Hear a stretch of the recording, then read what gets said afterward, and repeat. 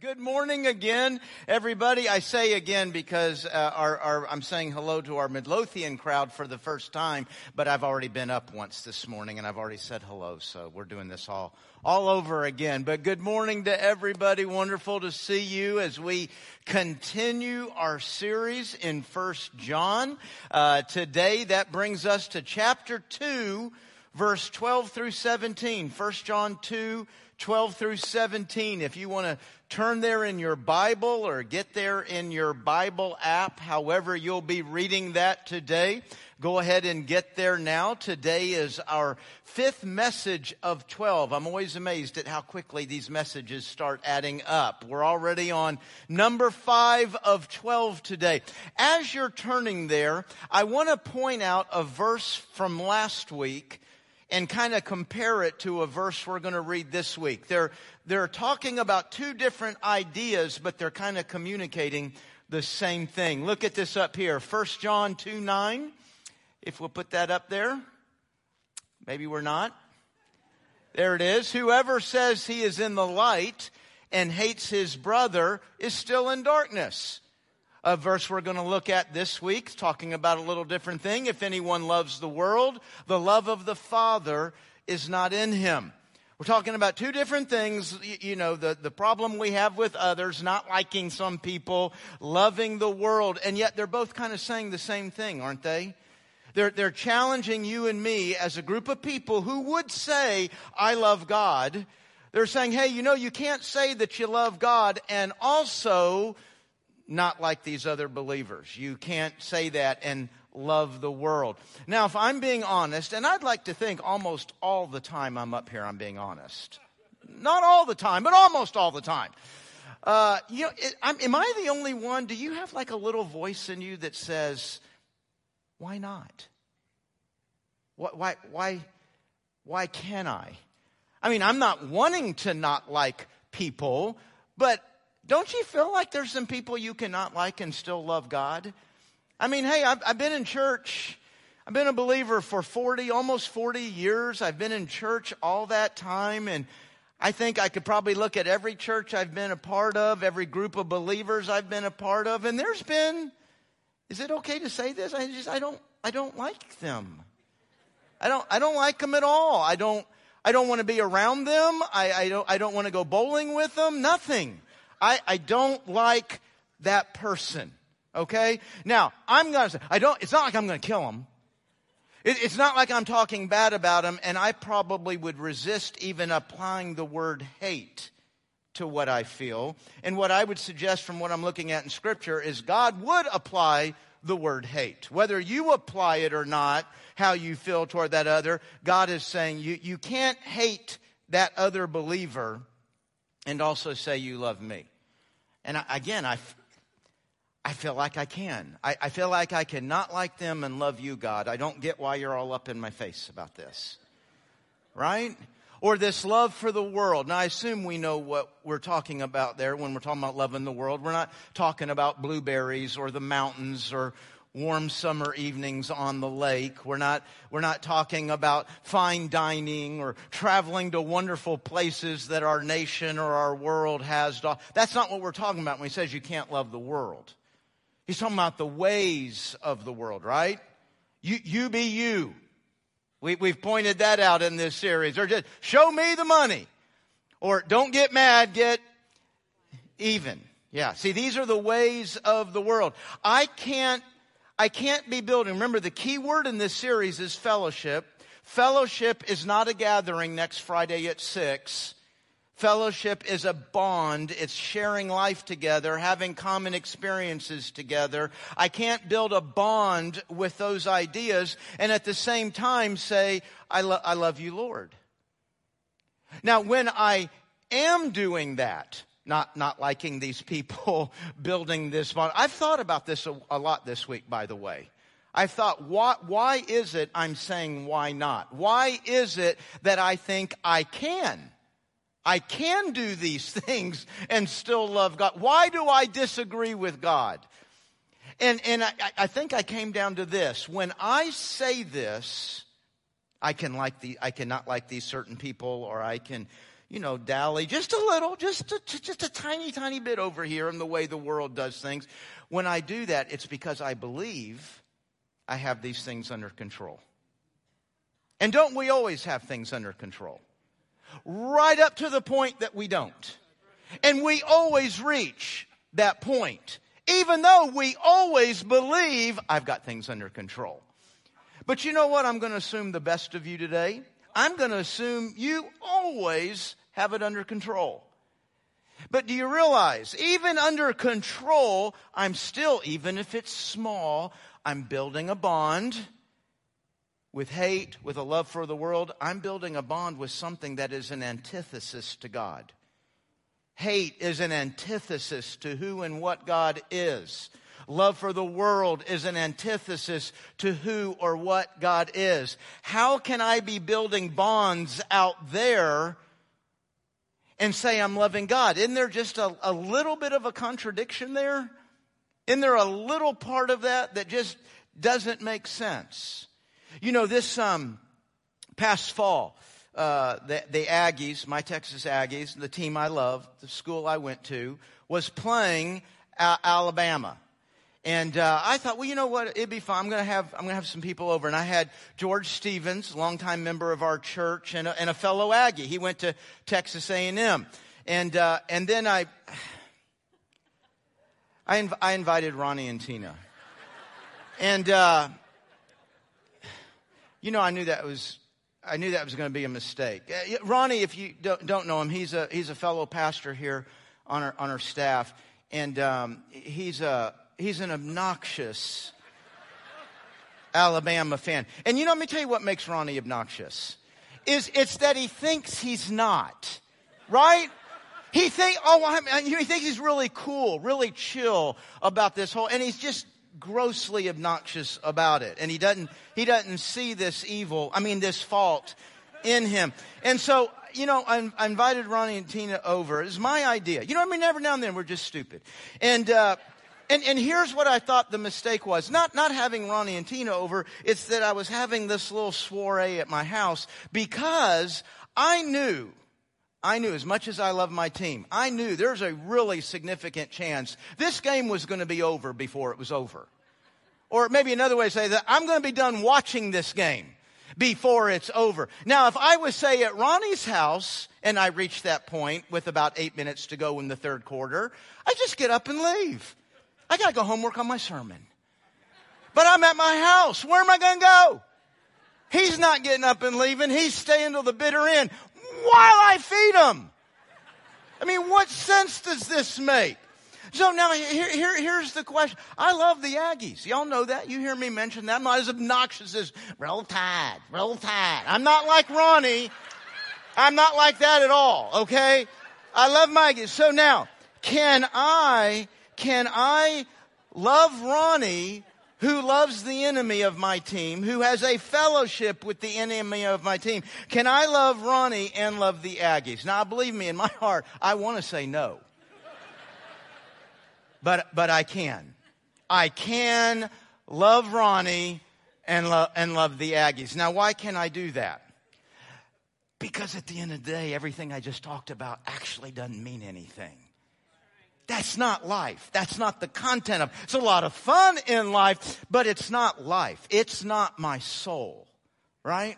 Now, let's just say for fun, Ronnie hates my wife and children. Okay, now, I'm not having him over.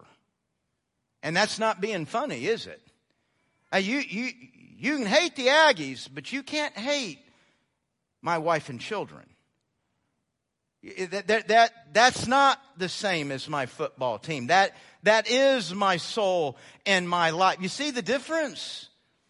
You see, that would be the love I have for them would make it a glaring contradiction. Can you imagine my wife knowing she is hated and then sees me going out and hanging out with Ronnie? Wouldn't you consider that a contradiction?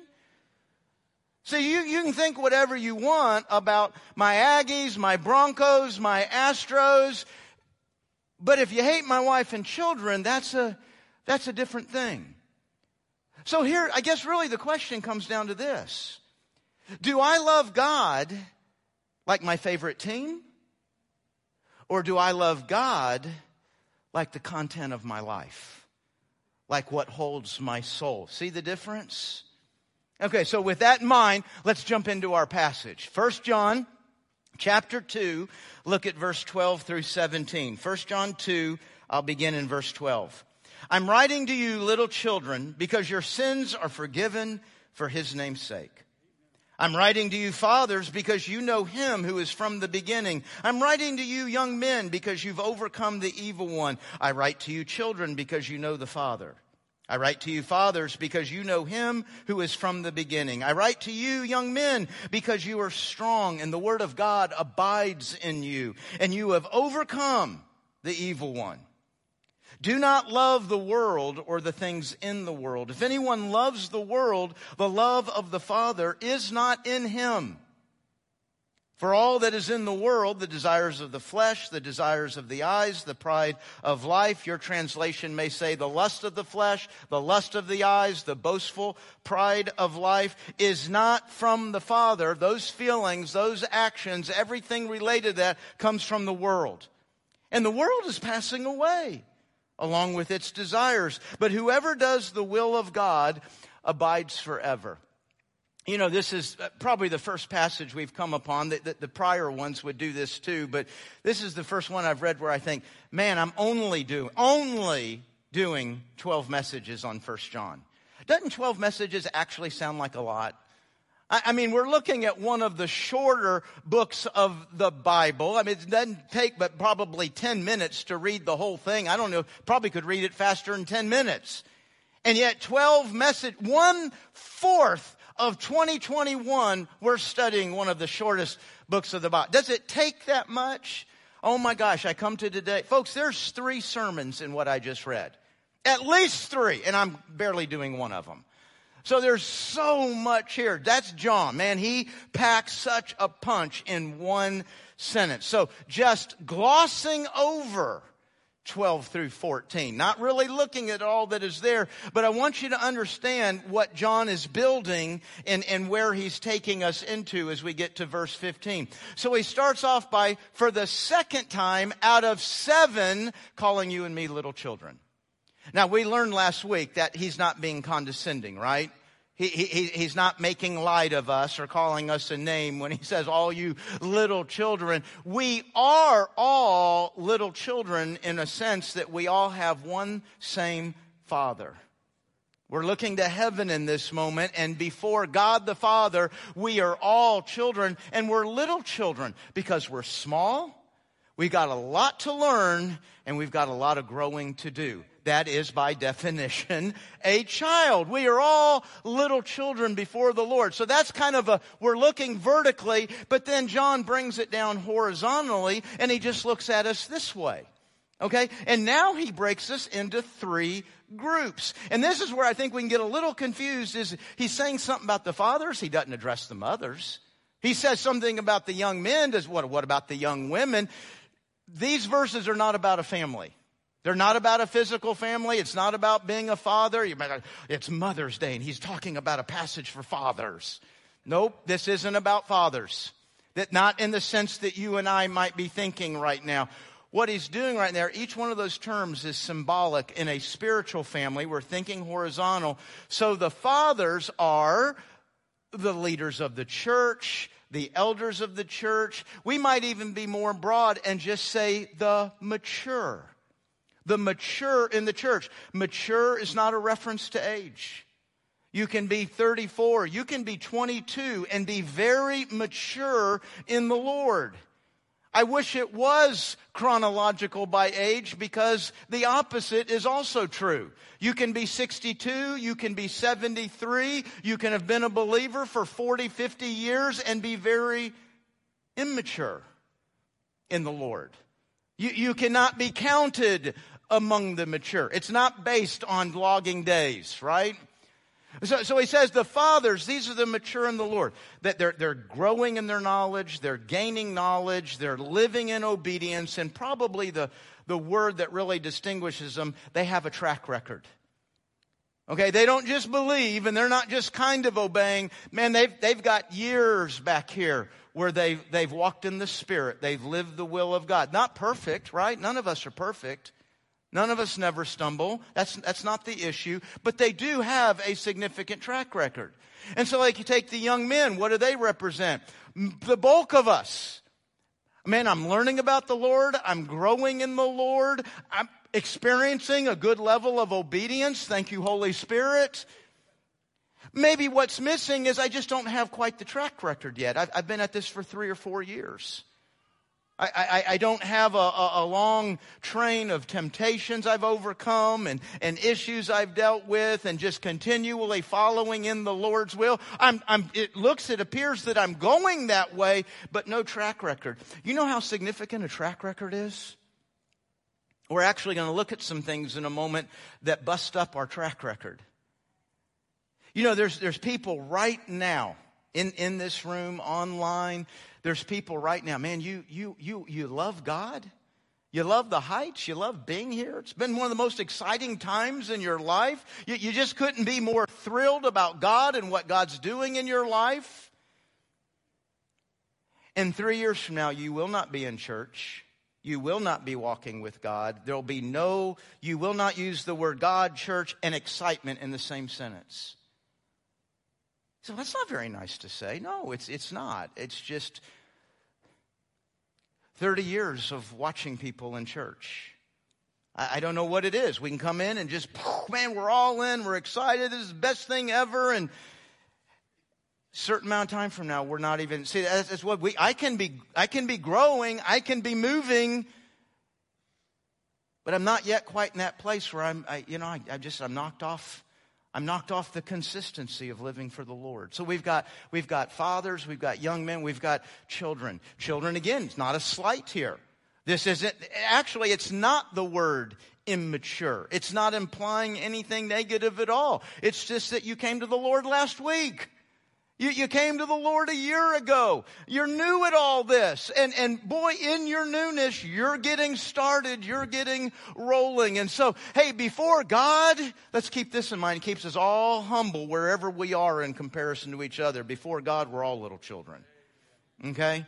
In here, yeah, if we're looking horizontally, certainly we're in different places in our walk with the Lord. You'll notice here, John has not saying anything negative about any one of these categories, is he? He's assuming something positive about people in every one of these categories. I don't know, after the last couple of messages, John says something positive. Don't you kind of brace a little bit? He's probably getting ready to whack me across the head. But no, there's nothing like that. And he starts all this off by saying, we've all been forgiven of our sins. Let's just keep that one common denominator. Wherever we are in our walk and relationship with the Lord, man, we've all been forgiven of our sins. We all need to be forgiven of sins. We're only 22 verses into this letter. That's the 4th time. 1 John 2:12, that's the 4th time he's made reference to the forgiveness that you and I have. And when you think of being forgiven of your sins, what comes to your mind? I'm actually going to stop here for a second and let you think about it. You know, if you're like me, if it's kind of a broad general, what comes to your mind when you think about forgiveness, I think my mind goes first to like in life. And some of those big sins. Big sins is not necessarily a biblical idea, but it is the reality of how we think. You know, we think of some of these bigger sins we feel like God has forgiven us, or maybe a season of our life. And we should think of those things. But maybe we do this. Maybe say, hey, when you think of God forgiving you, what's he forgave you of the last 7 days? What have you been forgiven of since you were just in here last Sunday? Got a couple? You know, I think when we think on God's forgiveness, it's okay to say in general, God, thank you for forgiveness, but I think it's more powerful if we think specifically. If we think specifically and clearly, man, I've been forgiven of this and this and this in life. Gosh, just this past week, I've forgiven of this and this and this. And right now would be a good time to tune the pastor out just for like 3 or 4 seconds. Don't have to bow your head and close your eyes, but maybe we turn our heart toward heaven and just thank you, Jesus. Thank you, Jesus, for the forgiveness of these things. And so you see what John's done now. He's kind of understood as he's talking to a gathering of believers. Hey, listen, before God, we're all little children. In here, yes, we're all in a little bit different place in our walk and our journey with the Lord, but we're all forgiven. And right now, man, we're just all kind of feeling really amazed at who God is and what He's done for us. And we're in love and we're grateful. And then now in that thought, he says, and you cannot love the world. It's not a suggestion. Hey, if you're really, really growing in the Lord, let's try this lesson on. No. Listen, I've already identified that I understand we're all in different places. And to all of us, I say, you cannot love the world. He's not asking us to evaluate, hey, am I juggling this pretty good? Am I balancing my love for God and the world so that I do love God the most? He's not asking us if we're balancing it. He's asking us to understand when I've got any level of love in the world, I am building a bond, I am building a fellowship with that which hates the God and Savior who I was just thinking about all the sins He's forgiven me of. When I'm building with these ideas, I'm actually building with Satan. And Satan 100% of the time has one goal, and that is to move through you and my emotions and ideas and lead us into a place where we act in total contradiction to God. Don't just see this about breaking a rule. Satan's not trying to get you to break a rule. He's trying to build in you a character that is the exact opposite of God's character. He wants you to be moving and building in the exact opposite way that God is moving and building. You know what? We can talk about the ways of our world with cute, trite little statements like, show me the money, or don't get mad, don't get even. But think about how opposite things are. Our world praises self. We praise God.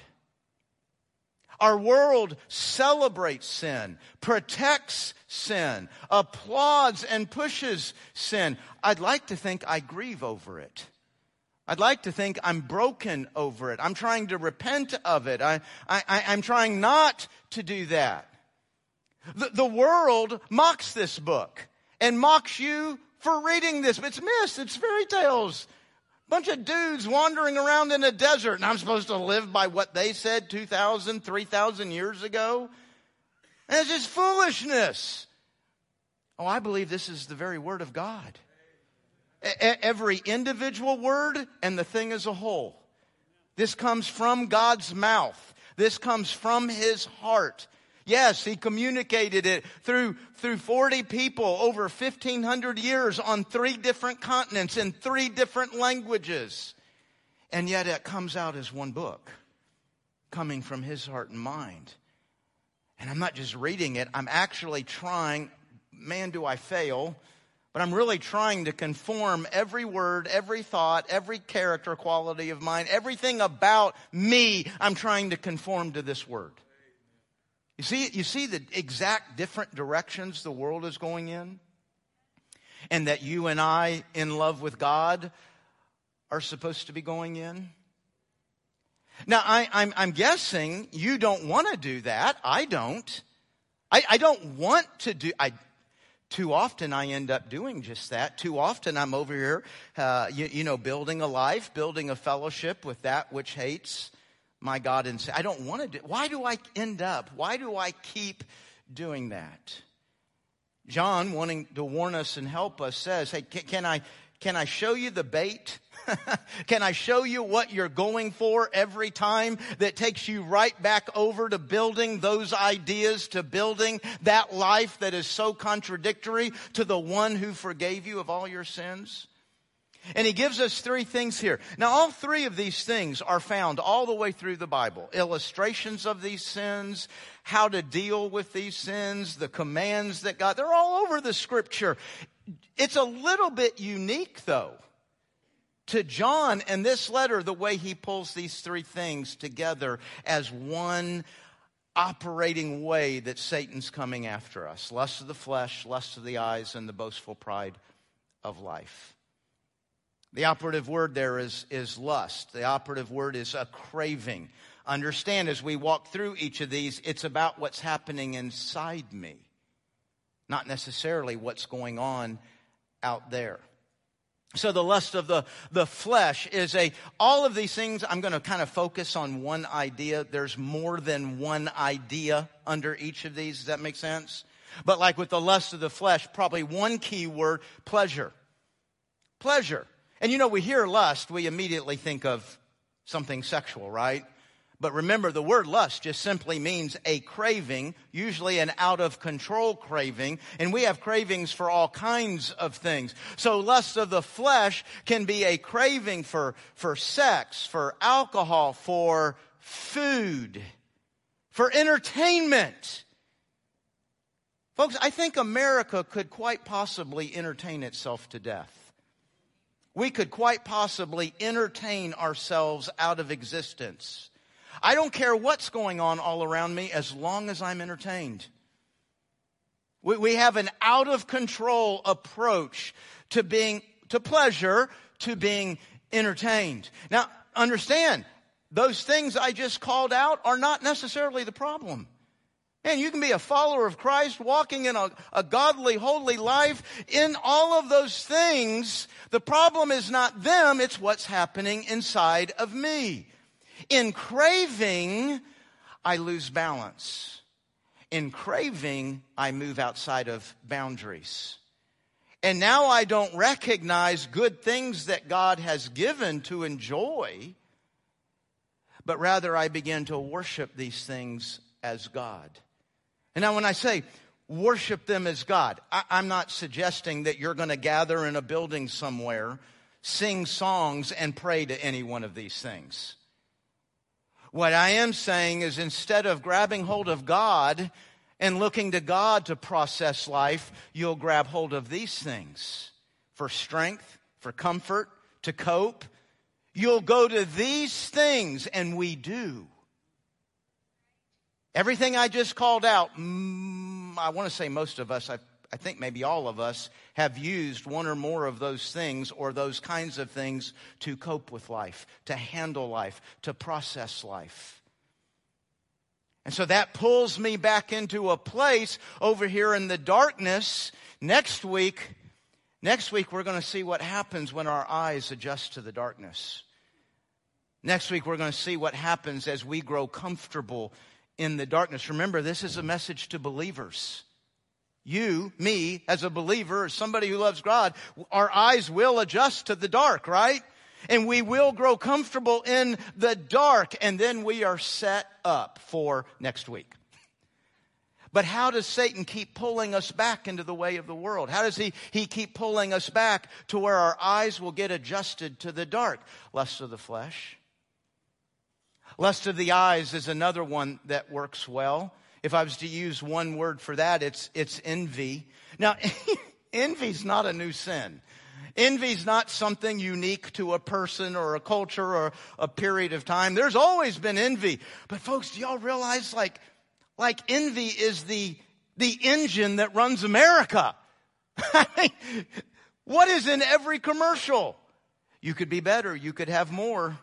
You're not really happy. You don't really have enough. You need this. You and I, trying to get 5 minutes a day in God's Word, are probably hammered by the messages of envy. How many advertisements do we see in a day? 50, 60, 100? I'm sure we could Google it right now and come up with an exact number. The average American is going to interact with this many messages, all driven by envy. Now again, understand this. Folks, it's not a sin to want something else, to want something more, to want something better. That's not a sin. It's when it becomes craving. As a matter of fact, envy so drives our lives. And I'm talking about America right now. I think, maybe this is just an opinion, doesn't contentment almost sound like something's wrong? I mean, I'm content almost sounds like, I'm content. I've quit. I've given up. I'm not even trying anymore because I'm content. I mean, contentment just sounds like you're just not even trying anymore. Folks, contentment is a character quality to strive after. It doesn't mean you don't want better or more. It doesn't mean you don't want excellence. Here's the difference between contentment and envy. In contentment, my focus is on what I have. In envy, my focus is on what I don't have. Do you realize the powerful difference that will shape your life? When I'm focused on what I do have, I am more likely, I'd like to say it will absolutely happen, but even now it won't happen. But I am much, much more likely to thank God. Because I recognize that what I do have, it comes from His hand. And so I am more likely to give Him gratitude, to give Him thanks, to give Him praise for that. And as I'm looking to heaven and thanking Him, and I realize I have this day, I have this life, I have this stuff, and it's all from God, I am much more likely to say, hey, God, could I manage it like You would manage it? Because one of the biggest biblical themes is that you and I are stewards. We usually think of that word in relation to money, stewardship. But stewardship is about all of life. I'm not an owner. I'm a manager.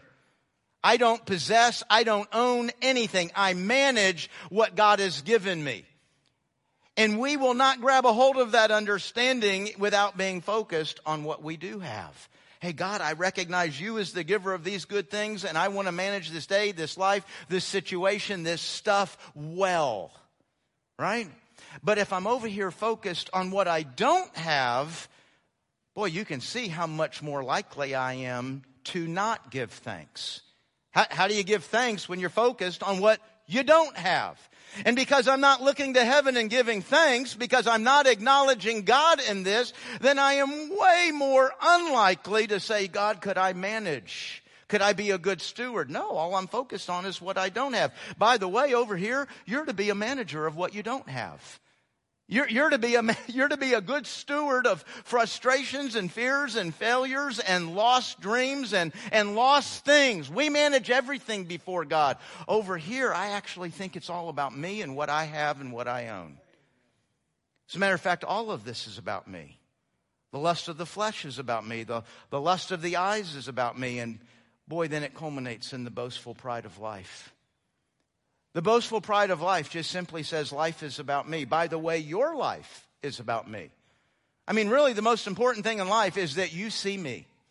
That you see how big and wonderful I am. And so I'm going to use, and again, a lot of different ideas, but here's one, just our words. I'm going to use my words so that you see me. And I might lie. I might just absolutely tell you a lie about myself because it helps you think bigger of me. Of course, I don't lie. Some of you might, but I don't. I just exaggerate. Because exaggerating's not lying. You know, when I exaggerate, I start with the truth. I want it to be a really cool story. I just want to dress it up a little bit so that when the story's over, what do you have with exaggeration? You have something that actually does not correspond to the truth. I think that's a whole lot like a lie. And I lie and I exaggerate and then I use words to tear down. At 5'8", I'm never going to be the tallest building in town. But if I tear down the taller buildings around me, if I tear down the threatening lives around me, the taller lives around me, if I just tear those down one at a time, pretty soon I'm the tallest thing around. Here's the sad thing, though, when I'm making life about me. When I go to bed, if all I have is me, I've got nothing. When you go to bed at night and all you're thinking about is how great that Randy Hahn is, and I would suggest you think that, if all you've got, if the thought on your pillow is how great Randy Hahn is, guess what you have? nothing. Satan will lure us into these ideas and these ways of the world where we will dump all of our energy, all of my thoughts, all of my energy, all of my passions, my cravings are all being dumped. At the end of the day, I've got nothing. Even when I win, even when I get are the cravings ever fulfilled? No.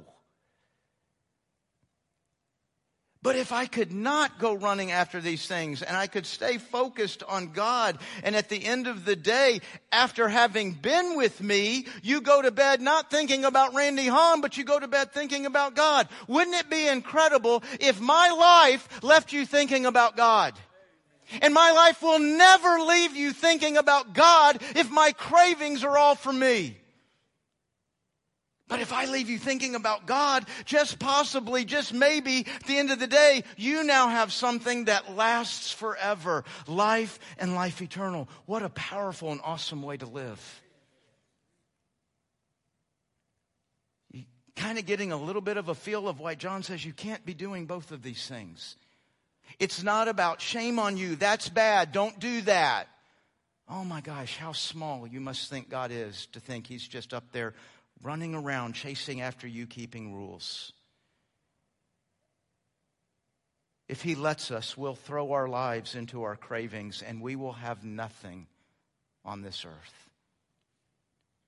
But if we will let Him, we'll have life and life eternal, and we can actually share that with the people we have all around us that we love. I love what Chuck Swindoll had to say in kind of summarizing this passage. Some of you may know that name, a great preacher of the last 5, maybe 6 decades on planet Earth, talking about this. He's got a commentary on 1 John. Said, the lust of the flesh, the lust of the eyes, the boastful pride of life. This cocktail of cravings is not a nourishing spiritual drink served up by the Father of light, but a toxic poison pushed and promoted by the Father of lies through the means of a wicked world. John's point is clear. The object of a Christian's unconditional devotion and commitment should be to God and His people, not the sinful world and all of its delights. To embrace the wicked world system with the same kind of boundless love we should have for God is to demonstrate that the love of the Father is not in us. If you're like me, I want to resist this stark choice between either I love God or I don't. I love God or I love the world. Is there an option number 3 in there? Can't there be kind of something in the middle? And most of us are pursuing the middle. Most of us are pursuing the middle. But that's a contradiction. Look back over the last 7 days. You built something. You built a bond. You built a fellowship. Was it with God or was it with the world? Now, what a lot of us want to do right now is I want to think about what I wanted to do the last 7. Well, I do love God. I want to love God, and I'll grab a hold of a couple of things I think suggest that. Well, maybe I ignore what I actually did. You know, last week talking about love, I used, a relationship action as a way to think through that. If you say, Randy, love your wife better this week, Randy. Okay, I'm going to think about maybe where I could take her on a date, to dinner, or somewhere she'd like to go, or I'm going to stop doing something that I know gets up under her skin a little bit, or I'm going to start doing something I know she really likes. What I'm going to do is I'm going to act. Love has actions. If I'm working on love and I'm building love, I am acting. So when I ask us to consider, what did you build the last 7 days? Don't look at your feelings. Don't look at what you would have liked the last 7 days to be. Look at your actions. Your actions were building a bond with the world or a bond with God. I know we all want a third option, but we don't be seen to offer a third option. Well, what would I be looking at? What are the actions I would be looking at to say I'm building a bond with God? Oh, did you go on a date with God this week? Maybe a date every week. Spend some time in God's Word and God's prayer. Instead of processing life with food or entertainment, process life with God. Hear His heart and hear His words. Pour out your heart and your words. Confess. Man, just a moment ago, we thought about our sins maybe that have been forgiven over the last 7 days. And we learned in 1 John chapter 1, one sin, two sins, several sins this week. Those are all little steps back toward the darkness. What did 1 John 1 teach us how we get out of the darkness? The action is confession. Confession is an activity, move me from darkness back to light. 1 John 1, we saw that. And if I'm wanting to build bond with God, a fellowship with God, I'm going to enjoy what He enjoys. I'm going to enjoy His people. You say, I don't like church people. I know, I don't either. No, I'm just kidding, right? Hey, you know what? I can understand how some folks could come in here and go, I don't know if I want anything to do with church people. Hey, maybe we're an acquired taste. Maybe we're an acquired taste. You know what an acquired taste means? That means you kept working at it. You keep working at that taste until it tastes good. And God's worthy of it. God's worthy of my efforts to this become a gathering of people that I love. And I enjoy His work. What's God's work? I think Jesus said it really well, don't you? I didn't come into this world to be served. Boy, think of that. I didn't come into this world for the lust of the flesh, the lust of the eyes, and the boastful pride of life. All of those things are about me serving me, about the world serving me. Jesus said, I didn't come into the world to be served, but to serve.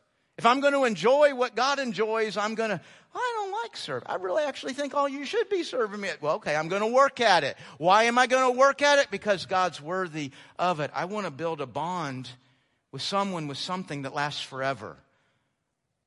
Why would you want to bond with that which all ends? It all stops. It never actually will work. So instead of looking back, that just makes us feel bad. Let's look forward. The next 7 days. What are you going to build? Let's pray. Heavenly Father, I pray you'd send your Holy Spirit right now into each of our hearts and minds to rightly evaluate what we're building in our life. There's our desires. There's what we want to be, what we want to do for you. Oh, Lord, I believe on some level everybody engaged here. I mean, we're here because we want to love you. We want to say we love you. We want a life that says it loves you. Lord, give us eyes to see, ears to hear, a mind to understand what we're doing in this world, what we're building in this world. Holy Spirit, lead us to the right and good steps to build a fellowship with the God and Savior who loves me so much, whose love never quits, whose love forgives every wrong. Oh, I do want to love you, God. Thank you today for showing me why I end up not, and what I need to do so that I can. It's in your name we pray, Jesus. Amen.